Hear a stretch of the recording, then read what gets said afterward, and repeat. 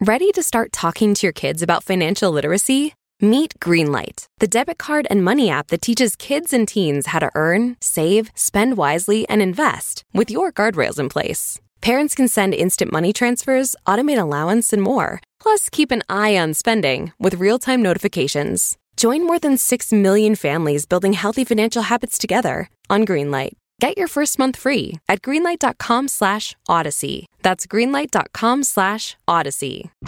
Coming up. Some thought it was fireworks. One lady I spoke with thought her backyard fence had fallen over. But a lot of them didn't really think too much of it until they saw a lot of police presence outside. For Vault Studios, I'm Reed Redmond. You're listening to The Daily Crime.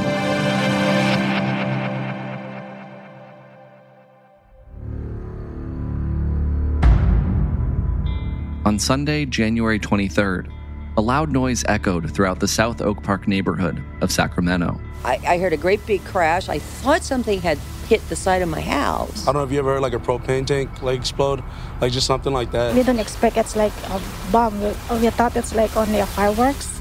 The neighborhood's residents soon learned the noise wasn't a propane tank or a crash or fireworks. The taillight blasted into smithereens, a hole through the sun visor and glass littering the road.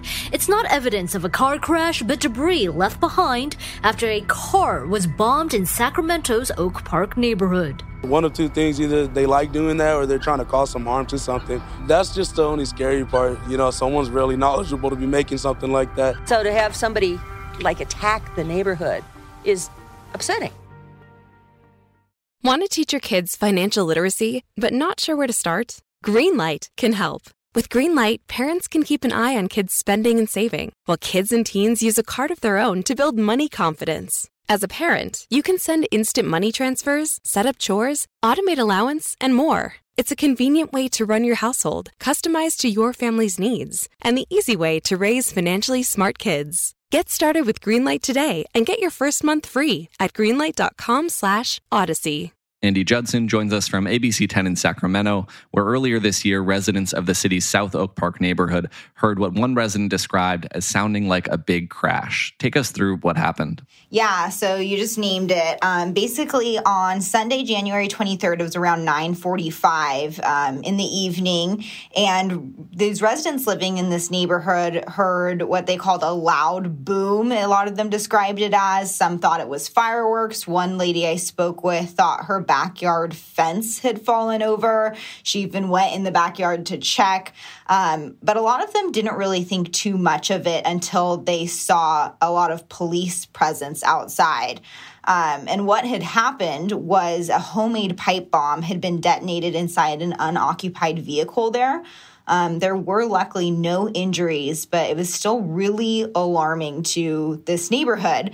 And, one of the neighbors I spoke with said, what if a kid had been walking by? What if I had been walking by? So it really kind of set them on alert. Right. Nobody was injured, but someone easily could have been. Yeah, exactly. So, it was, you don't really want bombs going off in your neighborhood no matter where they are. So, yeah, it was really scary for a lot of these neighbors when they actually found out that it wasn't fireworks. It wasn't, the fence falling over. It was a homemade bomb that someone had set off inside an unoccupied vehicle.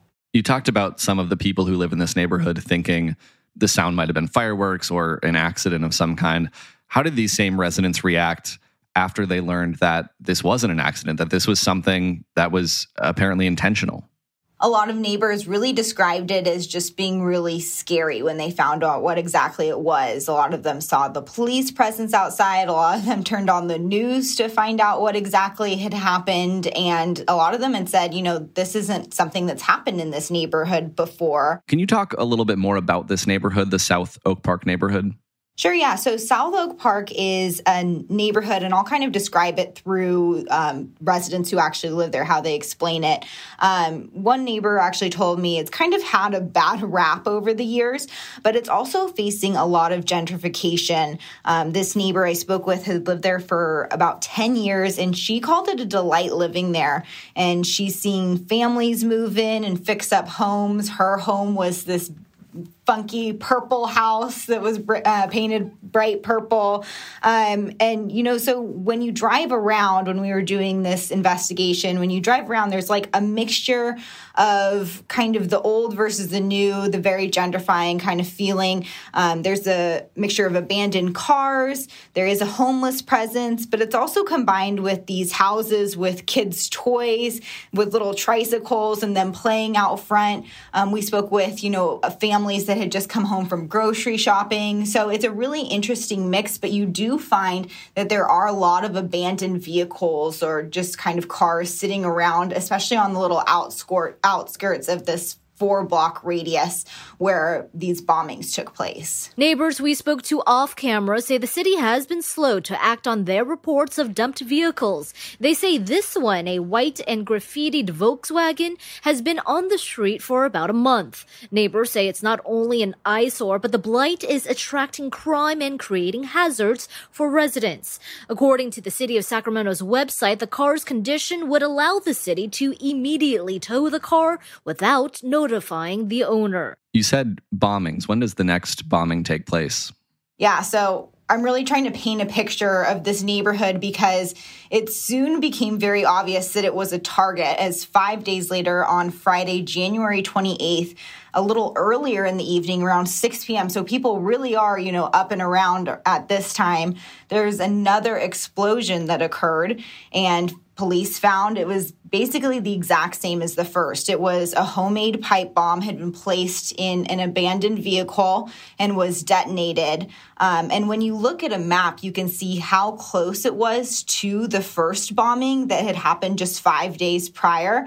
It was less than half a mile. I would say it's around 3 blocks. So, you have this first bombing, which of course sets people on alarm. It concerns people, but then you have a second one. And so this neighborhood's now really concerned. They're saying, what the heck is going on? And I would say the police are also very much on alert now. Neighbors say the car that was bombed here was abandoned for about a week before it was hit, stripped of its parts, and its windows open, similar to this one. They're worried it could happen again.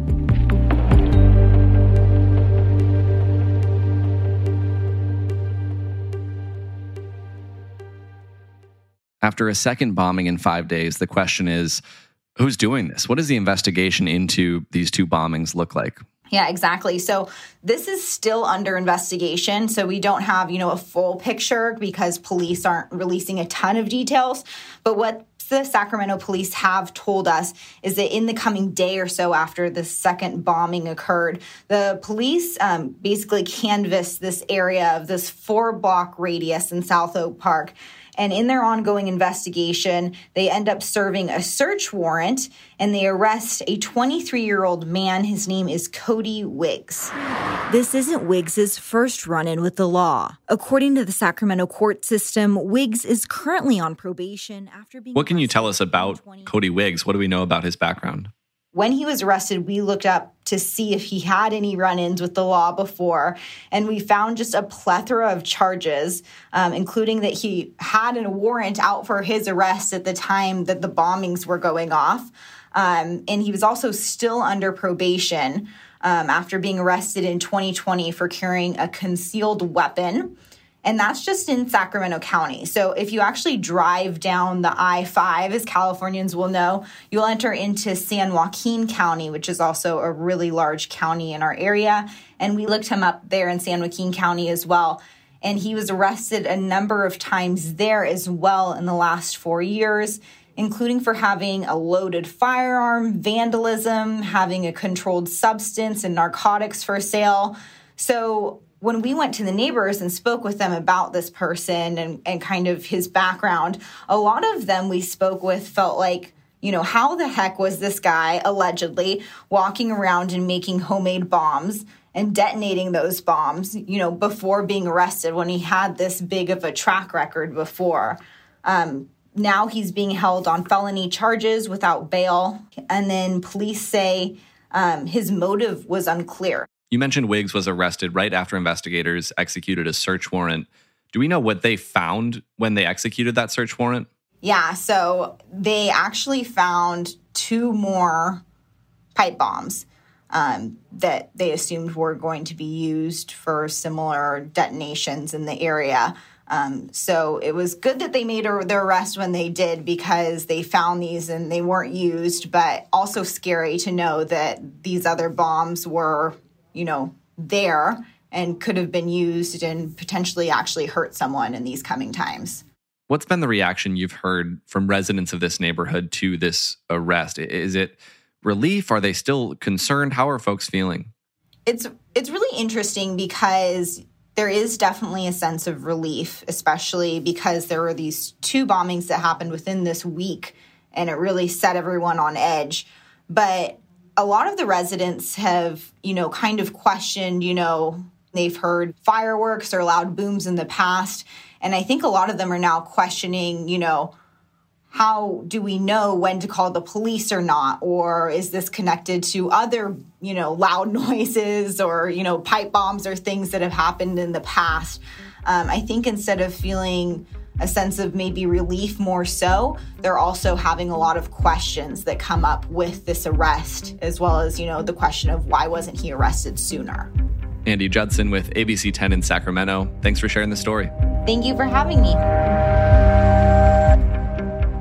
And as always, thank you for listening to this episode of The Daily Crime. We're right here with a new one every day of the week, Monday through Friday, so make sure you're subscribed to or following the podcast wherever you're listening right now. If you're looking for more podcasts, you can head over to vaultstudios.com for a full list of our shows that includes our newest podcast, Killer Cases. That'll do it for this one. Until next time, for Vault Studios, I'm Reed Redmond.